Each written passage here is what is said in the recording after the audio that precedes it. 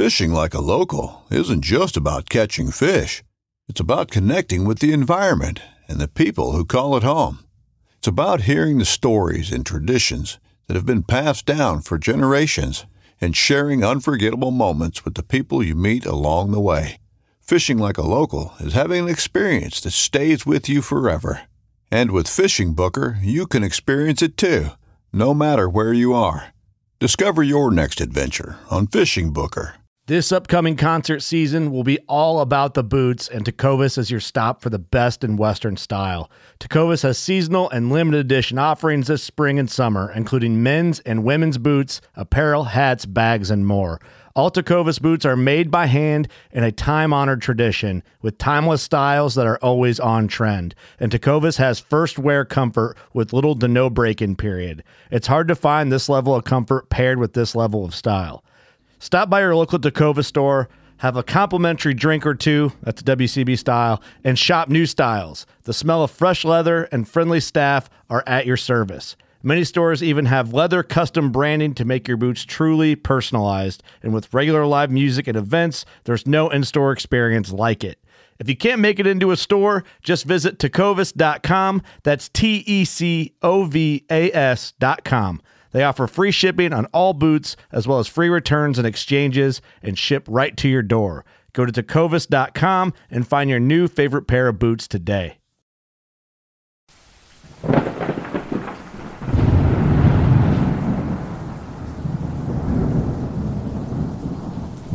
Well, this sucks.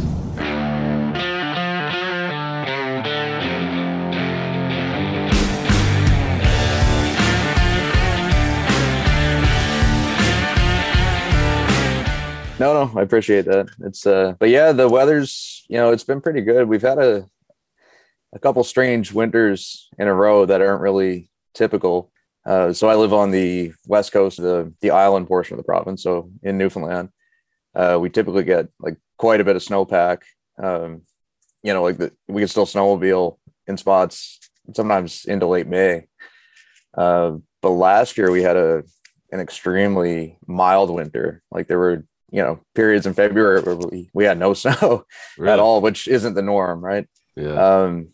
And this year, just talking about the flooding and stuff, like same thing, midwinter, we had a big stretch of like mild, rainy weather and pretty much lost everything. So much so that some of there was some flooding in town, and along the rivers and things like that. But the tail end of the winter, it kind of tapered back to what would be typical. But as for the spring, it's been pretty good. It's still kind of cold in the evenings and stuff.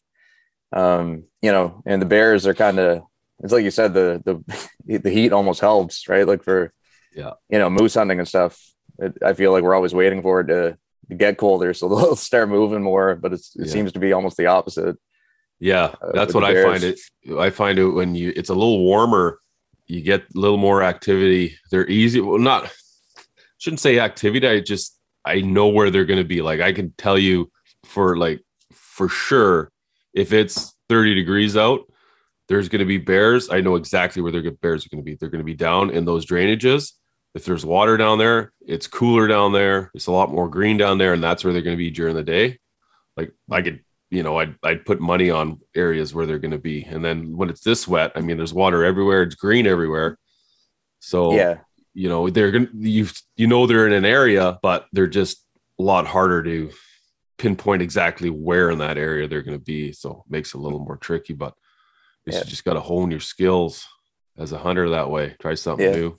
No, that's right. Okay. Well, let's just roll from there. So why don't you start off, just give yourself a little introduction, maybe give us a little, nothing too long, just give us a little elevator speech on who you are and all that stuff. Yeah. My name is Gerard White, born and raised in the province of Newfoundland and Labrador, in particular on the west coast of the island portion of the province, so on the island of Newfoundland. My day job, I guess, I'm a junior high math and science teacher. Other than that, I'm a husband and a father to a little 1-year-old boy. He just turned 1 a few days ago. Nice. You got a hunting buddy coming up. Yeah, hopefully. We'll see. And outside of that, I spend a lot of my free time hunting and fishing, pretty much. Yeah. Cool. So how did you get into hunting? Did your dad hunt or? So it's a bit of a, I guess, roundabout way to get into it. So I grew up in a family of hunters and anglers pretty much on my mom's side. So I kind of grew up around it quite a bit, but as a kid, I would go out and fish with them, like trout fish, and things like that, or, grew up snaring rabbits, those sorts of things. Did a lot of snowmobiling and things like that as a child. So, I was outdoors a lot, but just never really got into the hunting. So I was kind of, I guess, indirectly around it quite a bit. But, I was involved in other things and interested in other things. And it was really not until my early 20s that I finally, kind of took the step to go in that direction. And I've been incredibly lucky just in terms of like opportunity and just people around me that have, shown me some things for sure. And like I said, having that family support where, just that knowledge, it was easy to learn. It was a pretty, I guess, quick learning curve, but I'm still learning all the time, but it's been great. In fact, just like I mentioned before, I lived in Nain, Northern Labrador for a bit. And that's where, I met our mutual friend, Paul. But up there, that was really almost like the crash course. I guess there was a lot of opportunity and a lot of people, willing to take you along and show you the ropes. And it's, just learning all the time. Right on, man. Yeah, well, absolutely. And that's the thing about hunting is, you never stop learning. There's always something, and it doesn't matter what you're hunting, mule deer, bear, moose, anything. There's, you're still going to get schooled when it comes to hunting. And, you mentioned you grew up in the outdoors. I think that's a big thing. It makes the transition into hunting, if you're a first time hunter in your 20s or wherever, but if you grow up in the outdoors, it makes it a lot easier to get into hunting.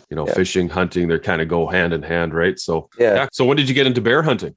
So bear hunting, it's been about 4 years. So here in Newfoundland, we do have a fall and a spring season.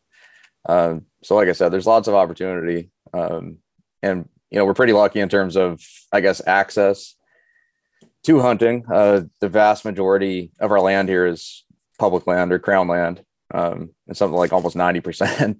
Yeah. So it's pretty easy to kind of get into. And bears in particular, there's no lottery here.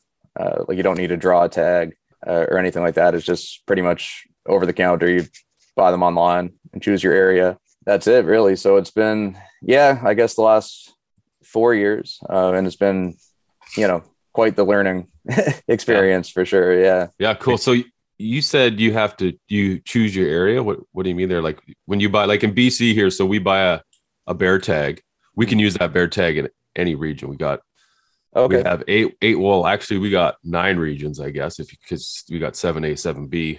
I'm in region 8, Pete's in region 4. So I could use that tag. We allow 2 tags, 2 bears in British Columbia, fall or spring. And we can use that tag anywhere in the provinces. How does it work over there? Yeah, so it's a little different here. It's similar in that way. So you can take, like you said, 2 bears on a license and things like that. But they have the province kind of divided up actually in moose management areas is what they're called. So MMAs. Oh. And when you buy a bear license, you choose I guess it's the bear management area, but they're divided the same as the moose management areas. Oh, so for instance, the area I live in is inside of moose management area 8. So that's where I do my bear hunting as well. So when I buy my license, you specify area 8, and that's it. So you're kind of confined to that region. Yeah. How many management areas do you guys have there? There are quite a few. I believe on the island there's over 40. Oh, wow. Yeah. Oh, that's a lot because, Newfoundland's, it's not very big. You think of the size, geographically, the size of Newfoundland compared to British Columbia. Yeah. The island it's probably a little bigger than you think. It's, now I'm thinking about it. Yeah. Say from like coast to coast, it's, you're looking at almost 800 kilometers or so. So it's, it is a fair size. Yeah. But these, the management areas are, I guess they're not huge geographically, but they are quite large.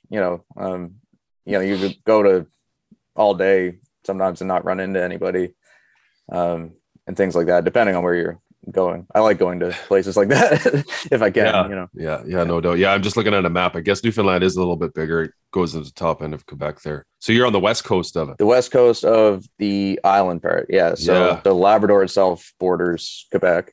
So what are the bear numbers like out there? Yeah. So I don't know if they've ever done they have an estimate of the population, and they do surveys and things and hunting returns. But they estimate the population somewhere between 6,000 and 10,000. So, it's hard to say for sure. But it does seem like a pretty healthy population. Yeah. Do you feel like they're accurate with their numbers? Like in BC, I feel like there's a lot more bears than they say they are. And I mean, they still say there's over 100,000 bears. Isn't that what it is, Pete? Like 100? It's something around there. Yeah. But it seems like there's more out there. Yeah, 140,000 bears in British Columbia or something like that. And I mean, I should probably know that number, but I just feel like there's way more bears than they estimate. I've gone days where I see like 12 bears in an hour in not a very big area, not covering a lot of area. You can't walk that much in an hour. So right, yeah. And honestly, here, like they'll do aerial surveys where I'm from. Down in the wetlands in the wintertime or fall time, depending on, I guess, whenever their budgets are and that kind of thing, to just do animal counts and that. But I can't say that I've ever heard of them doing, bear counts that way. I don't honestly know how you'd get an accurate number of bears with the terrain that we have. I don't know how you'd do it. Yeah, well, it's just too thick here. I don't. Yeah, I think it's a similar issue here. Like I said, that number that they estimate 6,000 to 10,000, that's a pretty big range. But I mean, I don't, same thing. I don't really think that it's super accurate because like you said, it's different for like caribou or moose. The aerial surveys combined with the hunting returns kind of paints a pretty good picture. But for bears, like you said, they're in the thick cover a lot for one, so they're kind of just relying on hunting returns and other methods, but I don't think I almost think it's difficult for them to be as accurate. Yeah, I don't know if they take that consideration here, but the thing about bears is a lot of people might see bears and they might think they're easy to hunt, but they're not that easy to hunt. A lot of bears hunters don't get lucky with bears. So I don't want to get off topic here, but how's the caribou population out there? Yeah, so is it stable? It is. The numbers are definitely down since, like, say the 90s, for instance. Is that concerning? Like, is wildlife management concerned about the numbers dropping that much, or were they really high in the 90s? Now, now that maybe they're just leveling out a bit. So there's a couple things. So we have a few different herds, I guess. For instance, in Northern Labrador, there's the George River herd that kind of travels between Labrador and Quebec. And their numbers are down significantly. I think in the 90s up there, the numbers were something like 800,000 or more. In the most recent survey, it's been under 10,000. Yeah, that's crazy. So there's been a hunting ban on that herd in particular since 2013. Do they have a reason why those numbers are so low? I think there's a number of factors. I guess hunting may play a role, but really? Not as much as, say, like climate change, and things like this. Like, you got to remember, like, the vegetation that's around, when these caribou are being born is important and plays a huge role in survival. Right. So if we're shifting kind of like, the climate and what weather or what vegetation's around, those things have an impact, or just, when there's big projects, like you guys see it, like logging projects and stuff. Yeah. And I know here in BC, you talk to some guys up north and they say climate change, they're like, wow, you guys might down there might not think of it, but climate change it's a real thing. And they got these caribou, where there's just so much flies up there, and they just, they try to escape from the flies. And this guy was telling me that, he's seen firsthand of, caribou herds getting, molested with black flies and getting killed by black flies. And it's just something you never think about. But he was saying that where their snow line used to be, and that was their geographical migration route. And now there's no snow in those areas, and they're just getting inundated with flies. And something I was like blown away when he was telling me. I was like, flies, really? I guess, but like our last guest, Pete, ticks on moose, like ticks taking down moose. It's just something you never think about. Yeah, and here on the island we have, so that's just one example, but our population on the island, I can't remember what the last survey was, and I believe they were actually doing aerial surveys this winter past, so we should get an updated number soon. But in the 90s, there was an issue with a brainworm disease that I believe killed a bunch, and I think some of them had to actually be culled. Okay. And that brainworm was thought to actually come from Norway, which is interesting. And I know that sounds like it wouldn't make sense. No. But back in the 1920s, one of the logging companies actually brought reindeer over, basically to pull sleighs of logs, and they think that's how it actually got into the caribou population. Wow. Oh, Here, yeah. So we've seen the numbers drop. I think this year, for hunting, there was like 575 caribou licenses given out for this fall coming. But I can't remember what the herd number is. I want to say around 30,000. But I could be wrong. That number's in my head.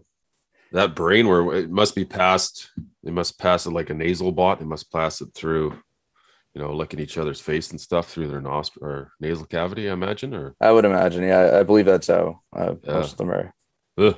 Do they think that it could transfer over to any other animals? Like, let's say a bear were to harvest, a dead caribou's on the ground, it goes and finds it and starts chowing down. Any transferring from one species to another? Have they found anything like that? Not that I'm aware of. And in fact, I haven't, heard anything new on that brainworm. My understanding is that it's sort of controlled, I guess, or taken care that's of. Good. Yeah. It's funny that some of those little critters, those little insects are kind of just unique to certain species only, like that nasal bot, just as far as I know, it's just in the deer.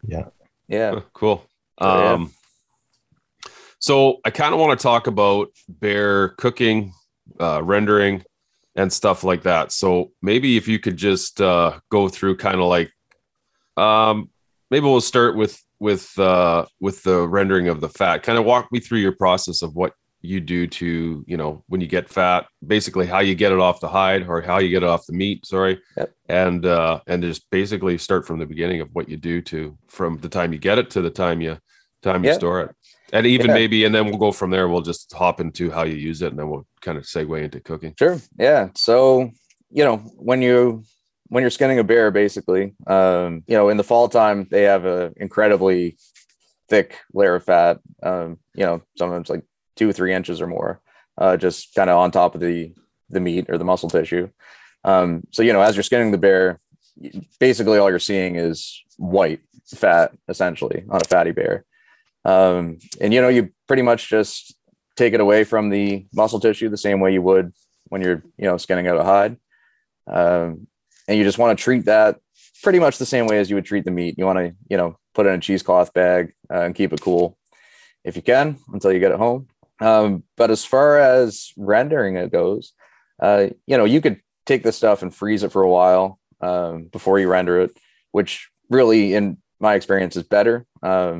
It's a lot easier to cut up and deal with once it's frozen and sort of thawing, because you got to remember it has the consistency of like pretty much Jello. So you can imagine trying to it's a little more stiff. It's easy to work with when it's frozen. Yeah, that's a good tip. Yeah. So from there, just try to keep it clean, or I like to clean it up before I freeze it. Any bit of like blood or hair or anything like that you can get off it, the more the better. Yeah, that must, I imagine, if you keep that, if you do have a little bit of blood and stuff, I imagine that probably comes out in the taste in the end of it. I would imagine. I mean, through the process, you'll end up like running it through cheesecloth and a strainer and stuff. So like, any of that hair is probably going to get picked up in there. Gotcha. Yeah, but like anything, the better you take care of it, the better the final result will be. So once it's frozen, and you are planning on rendering it, I always take it out and let it thaw out for a little bit, typically in the fridge, just kind of get it thawing slowly so that it's still, semi-frozen when you're looking to cut it up. And from there, I'll cube it up into small cubes, probably, an inch by an inch.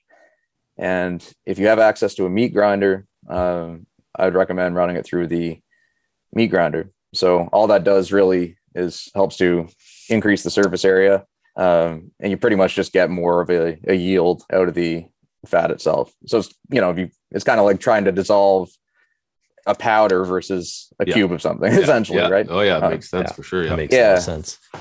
Yeah. So, from there, when I run it through the grinder, just the same way as you would when you're grinding meat, just make sure the parts of the grinder, like the head and stuff, are kept in the freezer beforehand. And you're grinding this stuff while it's still semi-frozen. And all that helps to do is, as it's grinding, it's building up friction, which is going to create heat.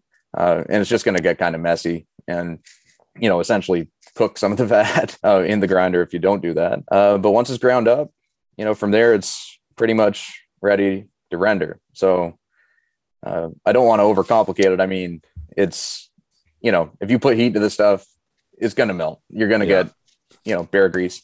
Yeah. It's just, taking some steps, I guess, to improve the quality of it. So right. So when you're cooking it, what kind of temperatures are you cooking it at? Obviously, you don't want to cook it too hot because it's going to burn it. Yeah. So typically, I'll use the crock pot or the slow cooker. Yeah. But some people just put it on the stove in like a metal pot. But I like to cook it on low if I can, at least at the start, to kind of coat the bottom of the pot with a bit of oil. Yeah. And then I might turn it up a little bit, but as far as, adding more heat, it's going to melt it faster. But it'll change the color and stuff. I don't really, in my experience, it hasn't really affected the taste or anything, or the quality in terms of what you're using it for. But like most things that you're cooking in a slow cooker, low and slow, if you can. And, in terms of time, with my particular slow cooker on high, I don't know how hot it actually gets, somewhere between 250, 300 Fahrenheit. So, you're looking at about like 20 minutes, give or take, and I'll keep stirring it and just, you keep going until most of the fat is melted. You're going to get some stuff left over. And it's almost like, kind of like when you cook bacon, you get the little bits left in the bottom of the pan. The hard stuff. Yeah. For sure. So you get a bit of that stuff left over, but you'll pretty much know when it's exhausted, I guess, when it's done. Yeah. So from there, once that stuff's, cooked and you feel like you got the most out of it, you run it through a funnel or a strainer, and typically I'll line it with cheesecloth. And all that does is just any of those little tiny particles like we were talking about, it just keeps that stuff out of the oil. So on the strainer, you said cheesecloth. Are you putting the cheesecloth on the inside of the strainer, or are you going on the outside of the strainer? I actually put it on the inside. So I have like a metal cooking strainer, I guess. Yeah. And I'll just take a piece of cheesecloth and fold it over a couple times and line the inside of the funnel with that. And then I'll lay that strainer. It's only a small one, so it'll fit pretty much inside, like on top of a mason jar. Oh yeah. Makes sense. Yeah. Perfect. So I'll just lay it there, and you got to remember this stuff's hot. So just with the oil, be careful. It's you can get a really bad burn. So I'll use a ladle and just kind of ladle. So I'll try to avoid the burnt little pieces. Use the ladle to ladle it into the strainer, and then go from there. And then typically on the last scoop, I'll take all of those little burnt leftover pieces, and actually put that in the strainer with the cheesecloth and kind of sort of push it down and squeeze as much out of it as I can. And then from there, it should be it's almost like a yellowish color, not much different than olive oil. It does look a bit different, but it's kind of like an amber yellowish color. And as it cools, it'll start to turn white. And at room temperature, you'll have a bit of oil separating on the top and most of the lard on the bottom. But if you keep it in the fridge, I find it just the whole thing kind of solidifies and turns white. So if it is at room temperature there and it does separate a little bit, what does a person do just to get kind of the consistency again? You just got to stir it up, or is there just shake it up before you open it up and use it? Yep. That's about it. Typically I store mine in the fridge. You know, it will keep at room temperature, and that's fine. I just, you know, with things like that, if I can keep it in the fridge, I will, if there's room. Cool. Yeah. If there's room, for sure. So how much, like, out of a medium-sized bear in the fall, how much are you getting off of that typically? Yeah. So the last bit I did, I'm trying to think of how much. So I put most of them in small, I guess like 8-ounce jars, and the rest in pint-sized jars. And I believe I had 8 of the small jars and then 4 of the large. But that was a big bear. It was a big mature boar, but it wasn't the spring. Yeah. So he actually had more fat on him than I expected. But the fall before that, my buddy and I, we ended up killing it's probably about a 200-pound bear. So like you described, like medium size. And I actually think there was more fat on that medium size bear than there was on this big boar, but just the different seasons. Yeah, that's what I was going to say is typically the fall bears, they have a lot more fat than they do. Oh yeah, way in more the spring. Yeah. Just because there's a lot more going on. Hibernation takes a toll on them, and you know, in the fall they're gearing up for another hibernation. So generally they're a lot fattier. Yeah. Do you notice any difference in like the quality of that fat from spring to fall? It really depends on what the bear's been eating. Okay. You know, so like I'm not sure what it's like in BC. So here in Newfoundland, we're actually allowed to hunt over bait, which, you know, you're pretty much in control then of what the bear's consuming. That big boar from last spring, that was just a spot and stock hunt, and you know, he had been at the time feeding on a moose carcass, oddly enough, but you know, I didn't notice any sort of taste difference or difference in quality of the meat. You know, but I think you're pretty much safe. Like it's all going to be good unless the bear was eating like a lot of, you know, rotting fish or, you know, things like that. You know, I've noticed that the quality was much the same, honestly, between those two bears in particular. Right. Yeah, that's interesting. And then I talked to some guys and they say, yeah, it definitely makes a difference if it's, you know, been eating rotten fish compared to, you know, the ones that are up in the mountains eating the berries. And then some guys are like, I've eaten them. It doesn't make any difference in actually the actual taste of the meat. I think a lot of it has to do with how you're cooking it. Yeah, so cooking, and just to add to that, also, like, you know, a lot of that taste, I guess, is in the fat, and just taking that fat off quickly, you know, like when you're actually skinning it out and dealing with it quicker, I think helps a bit. Like if you're going to hang a bear up with the fat left on it, you know, for a couple of days or something, and then, you know, it's all about, I think any meat and fat that's been handled well and cooled down quickly.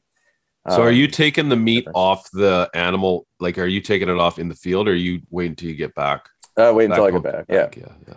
Yeah. So, you know, like obviously I got the animal in the field. Yeah. And open it up and let it cool down. But where I hunt is like not too far from home. It's not like I have a long pack out to the truck. I get you. Yeah. And I think that makes a big difference. You know, I tell people, you know, if it's hot and if you got a little hike back to the truck, the biggest thing you want to do is you want to get that hide off first. Number one, get the hide off, let that air out so you don't ruin it. Get the meat. You know, obviously, first thing you do, obviously, is you get the guts out, but then get the hide off. Then you know, get that meat, get it up, get it cool, get some wind on it, and then, you know, right when it's hanging, take that fat, cut as much fat as you can off. Either if you're gonna keep it, throw it in a, like you said, in a bag, hang that, and then just let that meat cool down. And if you can, I mean, if it's really hot, take it off the bone, which makes a big difference too. Yeah. Oh, it makes an incredible difference. Like, for instance, you know, where I killed my moose this year, it was it was really far from home. It was pretty far from my cabin, even where we were staying. So, you know, right away we took the hide off, everything, really got that cool. And then still, you know, got back to the truck as quick as possible. And honestly, it was one of the better eating moose I've had. You know, I think that made all the difference. Right. Yeah. For sure. But definitely, like what you just said, for bears, you know, the quicker you can get that cool, the better. You know, if you're somewhere where you can just pull up on an ATV and bring it back to the truck and get it home and deal with it home the same evening, you know, that's fine. But if you're going to be out for any time, you got to deal with it. Yeah. So what about storing your, like, let's say you've already produced all your bear fat, you got it in jars and all this kind of stuff. Yeah. Got big bear and lots of it. There's no way my wife is letting me keep all that in the fridge. Right. So can you freeze it, or what's the best way to store it so that it doesn't spoil? And then, you're gonna. You might have to make room in your beer fridge. That's not happening. Oh, that's not an option. Okay. No. Fair enough. My beer fridge is going to be full. So I mean, it will keep at room temperature, for quite a while. So if you had somewhere, like in a pantry or something like that, or, for anybody who has a cellar, where do you put other canned goods, things like that, that would work. But yeah, you could definitely, freeze it. And I've actually never frozen it and thawed it after the fact. So I don't know how that would affect the quality, because some things do sort of change once they're frozen. But I mean, I can't see it being much different than any other oil that's been frozen and rethawed. But yeah, I'm pretty sure I could keep it under, almost like a cellar, like under our stairs. It's in the basement and all that kind of stuff. It's nice and cool. How long would something like that last for without spoiling, do you think? I'd give it about a year. Okay. I mean, I know of people, and I've read things online where people use it after a year, but I think a year is a pretty good shelf life on it. Right on. So let's talk a little bit about cooking and uses of that stuff. So what are some of the ways you use it? Like, do you use it for everything? Is it a day-to-day use, or is it just, specific meals, specific, do you use it only when you're cooking bear meat? Talk a little bit about that. So the fat specifically? You mean? Yeah, the fat. Yeah. Yeah. So I've used it, like you said, for cooking. I've cooked bear meat in it. I've actually cooked moose meat in it as well. And some people substitute it in anywhere where you would use lard in like pastries and things like that. But for myself, I've used it mainly for cooking meat. And I've made some other things with it. For instance, you can make like, sort of like hand creams or salves or, whatever you want to call it. Yeah. Okay, cool. That's really interesting.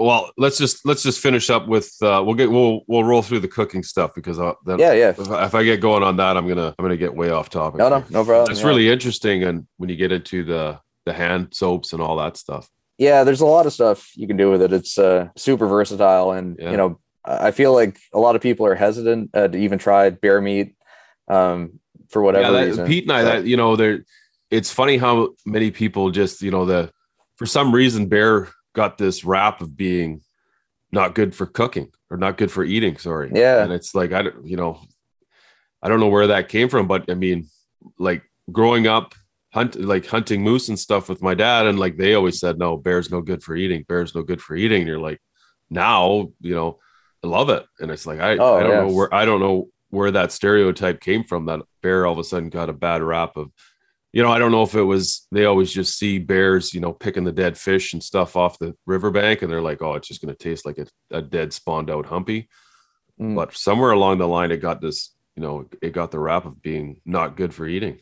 It's funny too, because I've even got, non-hunting family members throughout the past who, whether they eat wild game or not hasn't really mattered, but it's been like, oh yeah, moose, elk, deer. Yeah, I can see those, why people would like those, to eat and everything, but bear, oh, that's disgusting. Why would you eat a bear? And it's like, well, you don't even eat the other stuff, but you're already jumping to the conclusion that bear is gross. And it's like, well, why would it be? Yeah. I'm not saying that it's not, but why jump to that conclusion before you've even tried it? Yeah. And especially somebody who knows how to cook it too, because I'm sorry, you can wreck anything. Like, it is moose, like myself, I typically burn toast, so like I'm a bad example, but I'm not allowed in the kitchen in my house. So, but like my wife does an amazing job at cooking everything. So, but yeah, it's funny where that all started and how it all came. But it's funny too, because I think slowly now it's slowly going the opposite way. I mean, the more people talk about it, the more bear hunting goes on. More guys are getting into it, so which is good. Yeah, no, I agree. I'm not really sure where that comes from, and I see that here a lot as well. I'm not sure if it's just it's just so much different than like, I feel like when people think of like, say, a deer or a moose, they can like kind of see the connection from there to like beef.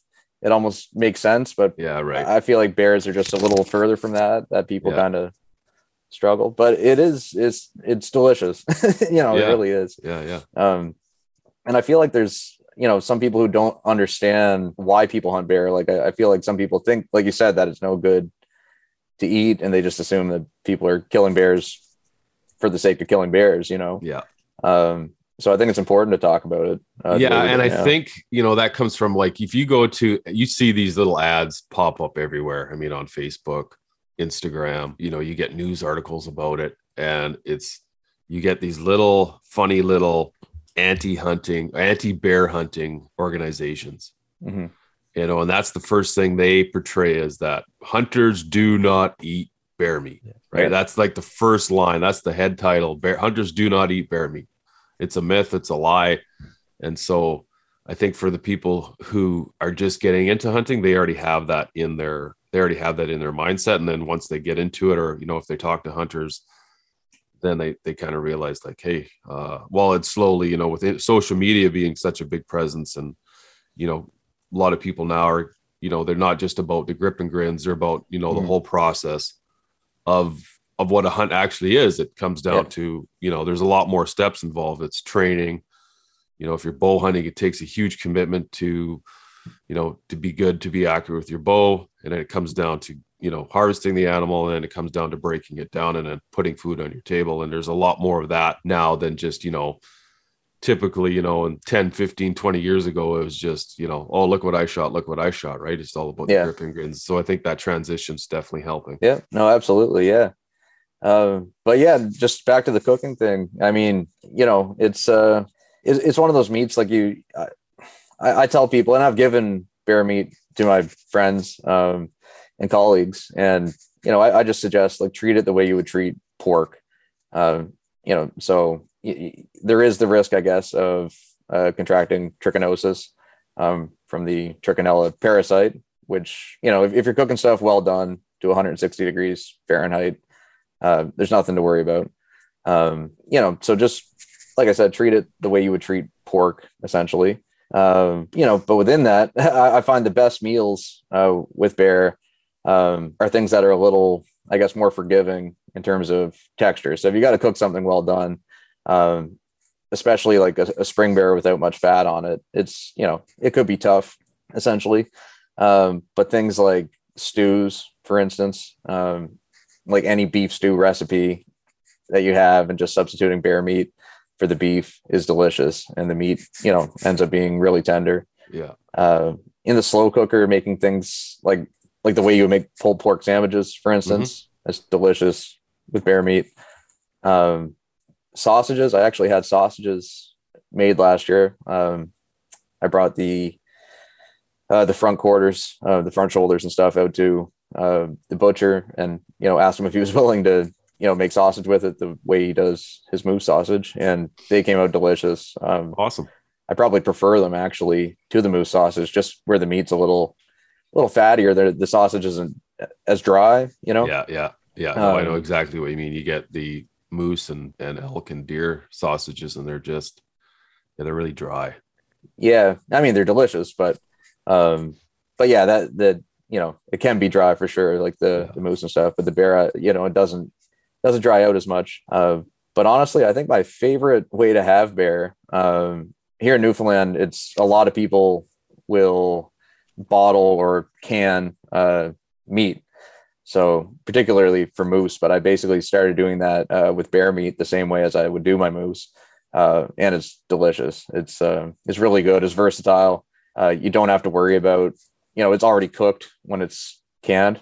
Yeah. So it's, you're not really worrying about trichinosis or things like this. Yeah. You just, take it out and put it in the frying pan, and it's really good. Walk the listeners through that a bit, like just through the process of canning bear meat. Yeah, absolutely. So, for canning any type of meat, essentially, you want to use a pressure canner. Some people use like the water bath method that you would use for, say, vegetables and things like this, but that's just not safe for low acid foods like meat. There's the risk of botulism, which, can be, I guess, fatal in some cases, but get you really sick. And it's one of those things you hear people say like, oh, I've never pressure canned my meat. It's always been fine, but it's always fine until it isn't. So, it's worth a couple $100 on the pressure canner. But essentially what you do is you just, you take the meat and cube it up, try to trim as much of the fat and silver skin off as you can. And you just use mason jars. So you put the meat in the mason jar, and pack it somewhat tight, but leave a little bit of headroom at the top. Because as it cooks and boils, some of the moisture and water will come out. And, if it boils over the seal, it could prevent it from sealing properly. So you leave that headroom. And, you can add all sorts of stuff. Like my grandmother, when she would bottle moose, she would add like onion soup mix, for instance, or sometimes I'll throw in minced garlic or just some chopped up onions, things like this. And typically, you add some hot water to that before it goes in the canner. So add a bit of hot water and use a butter knife or something to stir the meat around just to get rid of all the air pockets. And then, you get the lids and rings of the mason jars just lukewarm prior to. You lay the lid on the jar, put the ring on top, and then you set it in the pressure canner. So in the pressure canner, bit of water in the bottom. You bring it to a boil, and you got the top sealed. You exhaust some of the air, and then once you put the weight on top, it starts building pressure. So we're pretty much at sea level where I'm living. So it's typically about 75 minutes for pint-sized jars at 11 pounds of pressure. And then once that's done, you take it off the heat and let the pressure run out, and that's it. Take the cans out and they seal tight and they're good. Yeah. That's something typically I have it all gone within the year. I eat, I hardly ever buy beef. So it doesn't really last long in our house. Like we eat a ton of game meat in general. Yeah. So for sure. I've never really had to keep it over a year, but it'll last quite a while. Right. A year plus for sure. Yeah, cool. Yeah, we're the same way. I don't even like the taste of beef anymore. We just eat what I shoot. So got to fill those tags. Yeah, cool, man. What do you think, Pete? You got any questions on meat or anything you want to add to that before? Because I want to get into some of the other stuff.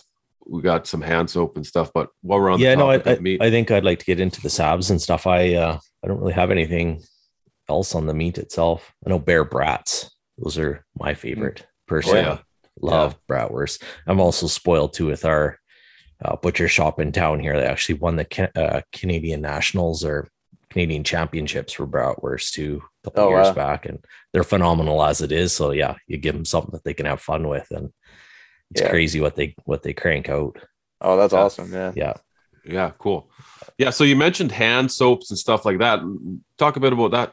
Yeah, so the only thing I've really experimented with is like hand salve. So like kind of like a hand cream sort of thing. But lots of people make, like you said, hand soaps and things like this. And that's something I would like to try. Just, haven't gotten around to it. But for the salves, essentially you just take the bear grease, warm it up on the stove so it liquefies entirely. And then use beeswax. So you add a bit of beeswax in pellet form. Right. So you can buy these on, online, even on Amazon, or maybe even at a local shop.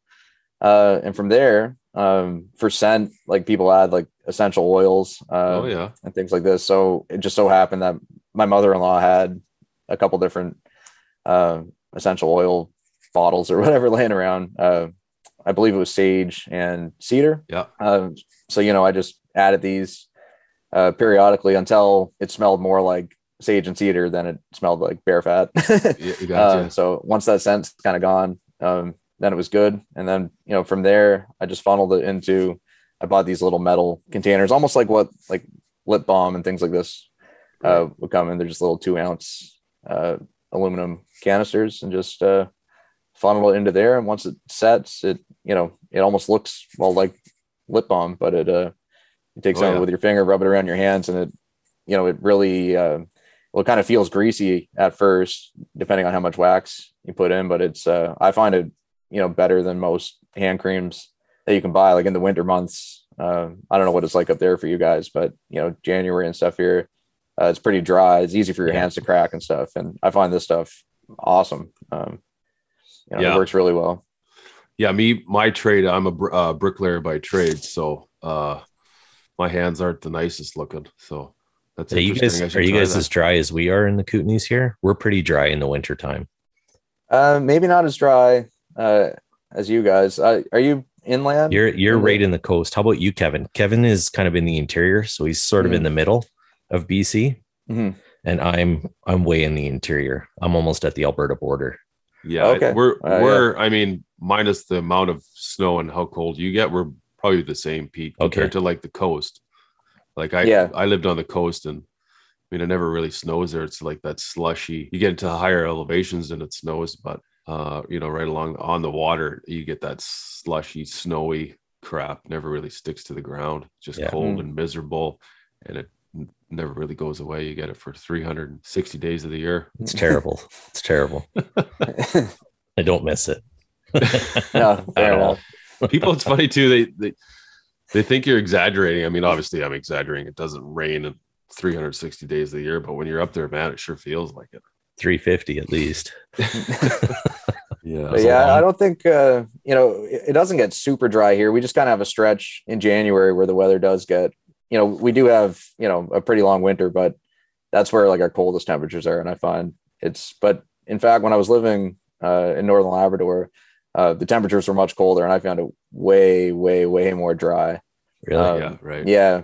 Even though it's still on the coast, but like, it's kind of in a sheltered bay where we'd actually get sea ice, like the ocean would freeze essentially. And just during those cold portions of the year where it's, deep in the minus 40s with the wind chill, sometimes it's incredibly dry.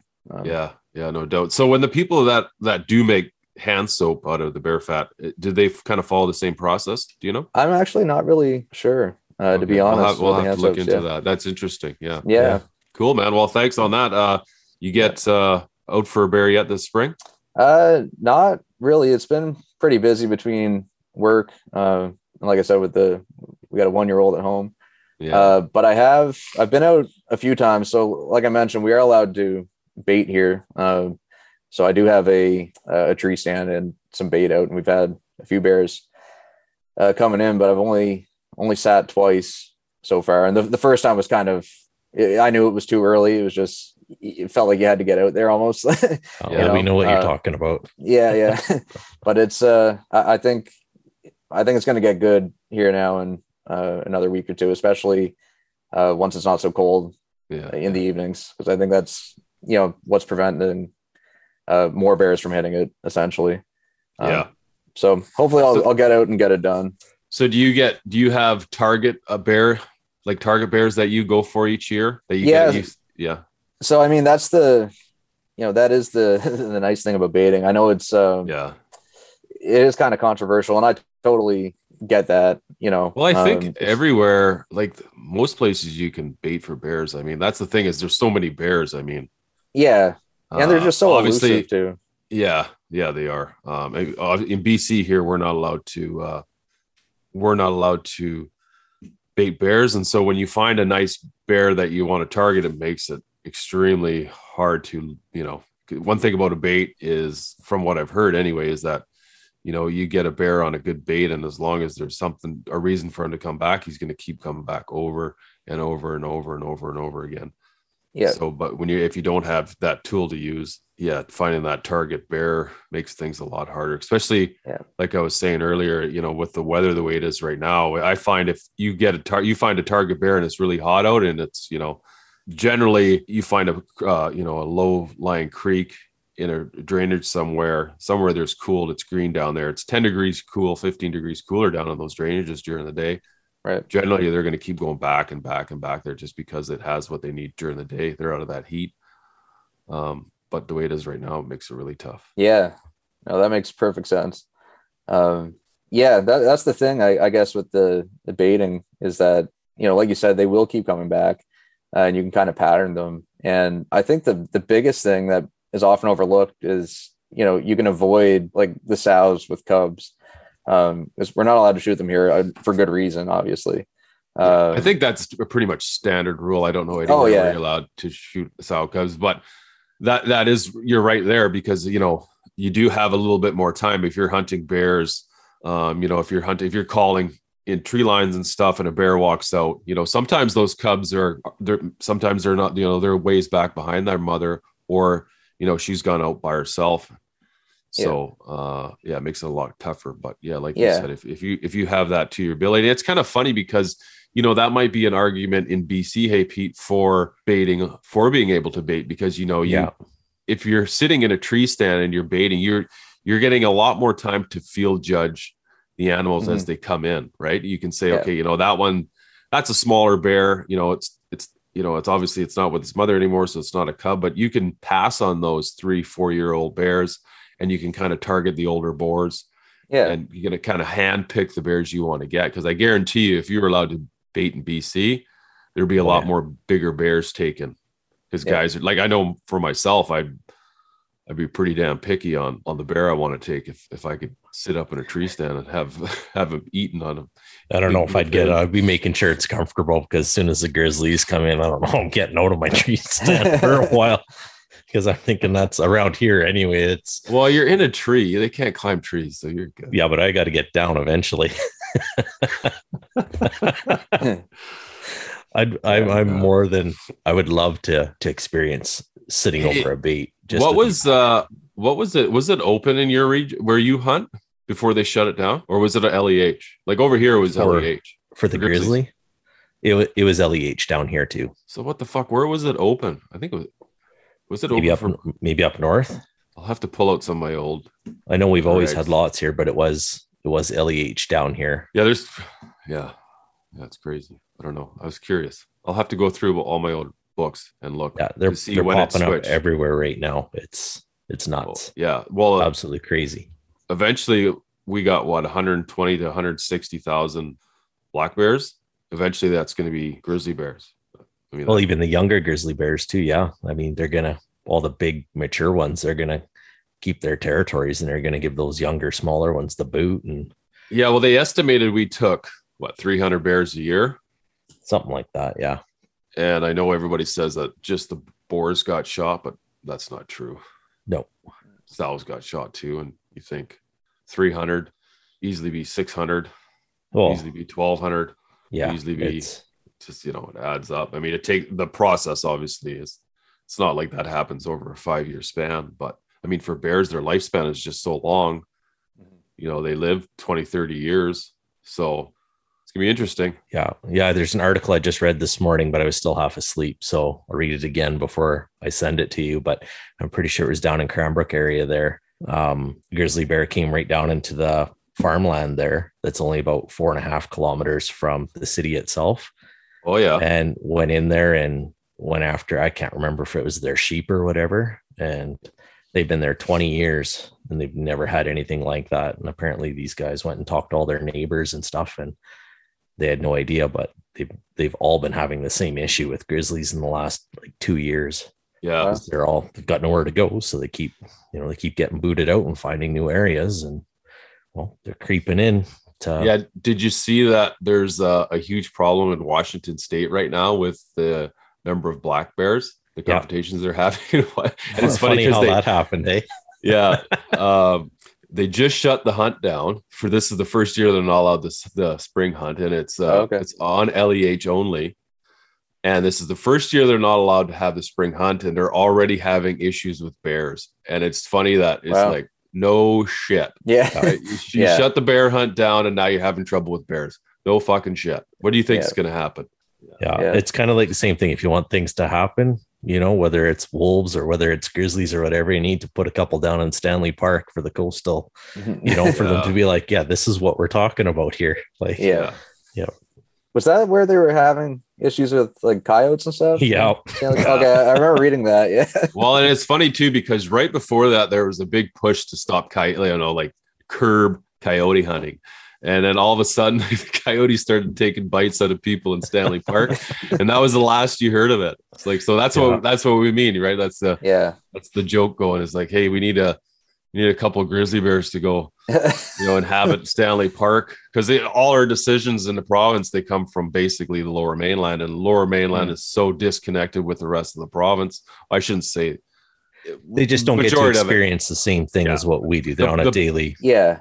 Well, the popular vote, I mean, obviously there's outdoorsmen and women down in the Lower Mainland that do venture into into the north and to areas like where we live, and they firsthand experience. But those aren't the people. That's not the majority of the people that are making the decisions, right? Yeah. So the majority of the people that have an influence on politicians, they don't see it, right? Because they're just so disconnected from wildlife that they believe what they read.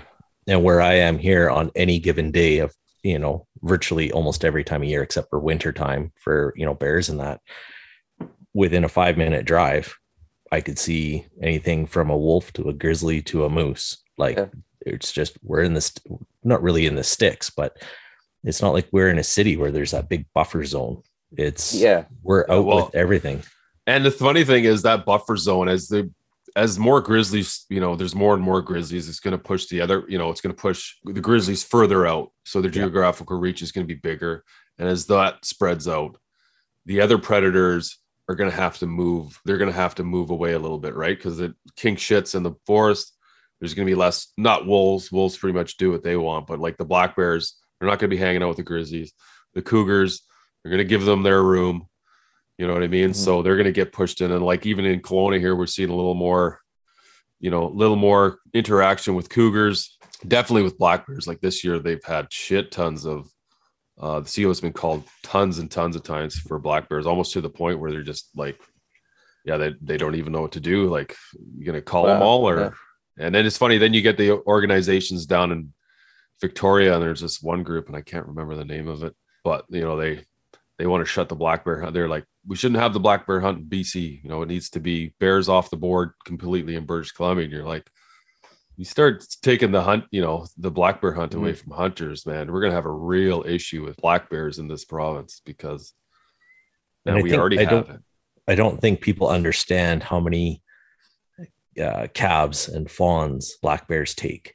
Yeah. They may not be the top dog out there, but they are good at what they do, especially this time of year when everything's dropping their babies. Yeah. Yeah. They are good at finding them. Well, I think it's the fawns that get ravaged the most by the bears. I don't think they're taking down the deer. No, I've witnessed a deer sitting there blowing at a bear, and the bear just sitting there looking at it. It's not going to run after the deer because it knows it's not going to catch it. Mm-hmm. Yeah. But they have such a good nose, and where those fawns, they come out, they're almost scentless, and the other animals, they can't pick up on that scent. But I think a bear, because it smells so good, it's able to pick up on that scent of that fawn. Because I've come across fawn carcasses, they were tucked underneath a log, and you just see bits of the fawn left, and it was a bear that got a hold of it. Yeah, we have the same sort of issue here with the caribou calves and moose calves. Same idea. Bear, yeah. And there was a study done a while back, I think, where I don't know if they collared a few black bears, but actually tracked their proximity to the herd as the caribou herd was moving to the calving grounds to have their young. But same thing with the moose. Like you said, they're good at what they do, especially those big mature boars that have killed before. They're gonna, it's just they're gonna do what they've evolved to do. Yeah. Right? And I wonder if climate change, like we were talking a little bit earlier on climate change, I wonder if that has anything to do with the accessibility to get at those, the moose and caribou, because obviously if the snow is deep, the caribou and moose are going to be able to get away from a bear a lot more. But as that snow line recedes, bear is going to be able to move through that snow and use the snow line to its advantage. So I wonder if that has anything to do with it. It'd be interesting. Yeah. It's hard to say. Yeah. But I mean, it very well could, even, in terms of caribou changing their coats, like their colors, you know what I mean? If the snow melts quicker and they're still in their full winter garb, so to speak. Right. Yeah. Yeah. I often wonder about those things. I don't know how you would ever. Well, there's so many variables, and I mean, you can't just put your finger or point your finger in one direction and say, okay, the definitive answer of why the caribou population is going down is because of hunters. It's cumulative effect of everything, right? It's, it's predators, it's climate change. So there's a lot of variables involved in why these numbers are not just caribou, but everything. Yeah. It seems like caribou are, a pretty good indicator species of those things. And honestly, I think hunting pressure is probably the least worrisome thing for a lot of populations. But it's an easy target, right? Like it's easy for non-hunting community to be like, the reason that there's no caribou left or there's no moose left is because hunters are killing, right? Right. We're an easy target, and then hunters are sitting there. And for the most part, I mean, we're getting better now of, standing up and talking and again, we're getting away from, the grip and grin style of stuff, and there's a lot more engagement. So we're kind of standing up for ourselves a little bit more, which is good. Especially seeing as I don't know what the hunting numbers are like out east, but in BC they're declining. So what's a lot of people out there hunting? What's the numbers out there like? I don't know what the actual number is, but I think it's pretty stable. So, like moose hunting in particular here is like really just woven into the culture. It's like, I don't know if I'd be able to, like, if you handpick, 10 random people from rural Newfoundland and said, do you know somebody who hunts moose? I would almost bet that at least 9 out of 10 are going to say yes. It's, it is really woven into the culture here. So I wouldn't say it's on a decline. I still know, lots of people my age and younger that are, getting into it. And I think, like you said, this sort of transition we're seeing from the stereotypes and things kind of makes more people curious about it, even people who didn't grow up around it. I have friends who ask me questions all the time. I think they have a genuine interest because they like eating the food, like they like eating bear meat or moose and stuff. And it's I think people want to become more self-sufficient. And obviously hunting's an excellent tool for that. So I wouldn't say it's declining here in Newfoundland by any means, but I don't know I think that too, with especially the way inflation's going now. I mean, like I said, we don't buy beef in our house at all. So I mean, well, maybe I shouldn't say that because I don't know if it's probably cheaper actually to go out and buy all your beef than the amount of money you put in and time you put into hunting. So I don't know. You look at this. You look at the price of beef. It's almost that's true. Even. Like it's not getting any cheaper. I wonder if it's going to have an impact on truck hunters this year. With I filled my truck up the other day and it was over $300 to fill it up. So guys aren't going to be driving around if it's $300 a day to. I hit the $150 selection yesterday when I filled up my truck, and guess what? It didn't fill up. Like it was still just above 3/4 of a tank, and I was like, "Holy moly!" Yeah, what's crazy? So I bet you that's going to have a huge impact on folks getting out in the backcountry. I mean, anyway, hopefully they're not getting out in their truck; they're still getting out. They're just putting, more time on their feet if they can. I mean, for the most part, you don't have to go far. I mean, you can walk 500, park your truck and walk 500 yards, or walk down a trail and sit in glass. You don't have to get 2 days in the backcountry. No, that's right. That's good. But, I got one more quick question for you. Yeah, absolutely. I've heard you can use bear fat, render it down, or maybe not, and use it to waterproof your boots. Do you ever do anything like that? I haven't used it specifically on my boots, but I've used it on like my knives, just like, like high carbon steel blades that kind of tarnish. I'll use a bit of oil there, or on like wooden handles and things like that. And I find it helps, as much as any other lubricant essentially, but I haven't tried it on my boots. I have been curious about it. So, I'd wonder though, if you'd want to be walking around smelling like a bear. Yeah. That's the other thing. Yeah. I don't know that I would, especially now that we're into the rut and everything. I might be. Yeah. Well, there you go, Pete. Just start running around the bush. Yeah. Smelling like a bear. Yeah. I may not look quick, but let me tell you, when it starts chasing me down. Yeah. It's interesting. That's why you got to hunt with a buddy, dude. You need to hunt with a buddy. Somebody slower. Yeah. That's right. So if you're getting chased by a bear, you give him a quick shot or take out his legs. And they just got to be faster than hell. Yeah. Oh, that's good. Okay, well, I think we'll wrap it up. Thanks again, everybody, for joining us. It was thank you. It's cool. I kind of reached out to Paul there, and he connected us, so that's great. It's it's always fun to meet new people in the hunting industry, and if you're a friend of Paul's, you're a friend of mine, because I don't think you're going to come across a better guy than Paul. So no, I agree. Paul's a great fellow, and I'm thankful he connected us. It's really appreciate you guys having me on. It's great chatting to you. Yeah, he's a beauty. You got anything to add there, Pete? No, that's it. Just thanks. Yeah, we've been talking about this bear rendering fat thing for a while. So yeah, we get a lot of questions about it, and it's one of those things that I haven't done. I don't have enough experience to talk about, so it's great to have this conversation. But okay, guys, we'll talk to you later. All right, thanks a lot. All right, thanks again.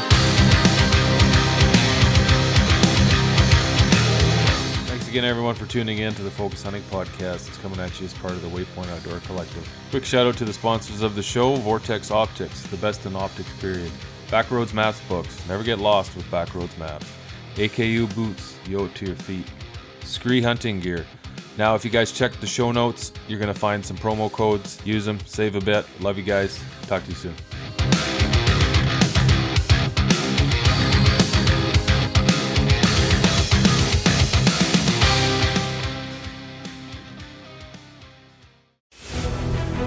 Go out there and the fish are where you think they are, any one of these casts could be the bite. It's the most exciting fishing that I know, right here at Hawks Cave.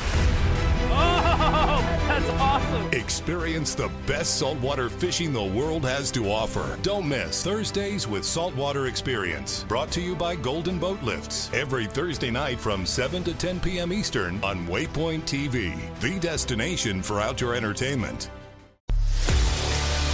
A life that has the stories to back it. A life to be proud of. It's a Winchester life. Yeah, baby. 6'8" Western. Oh, mule deer, baby, right there. Tune in every Tuesday at 7 p.m. Eastern on Waypoint TV.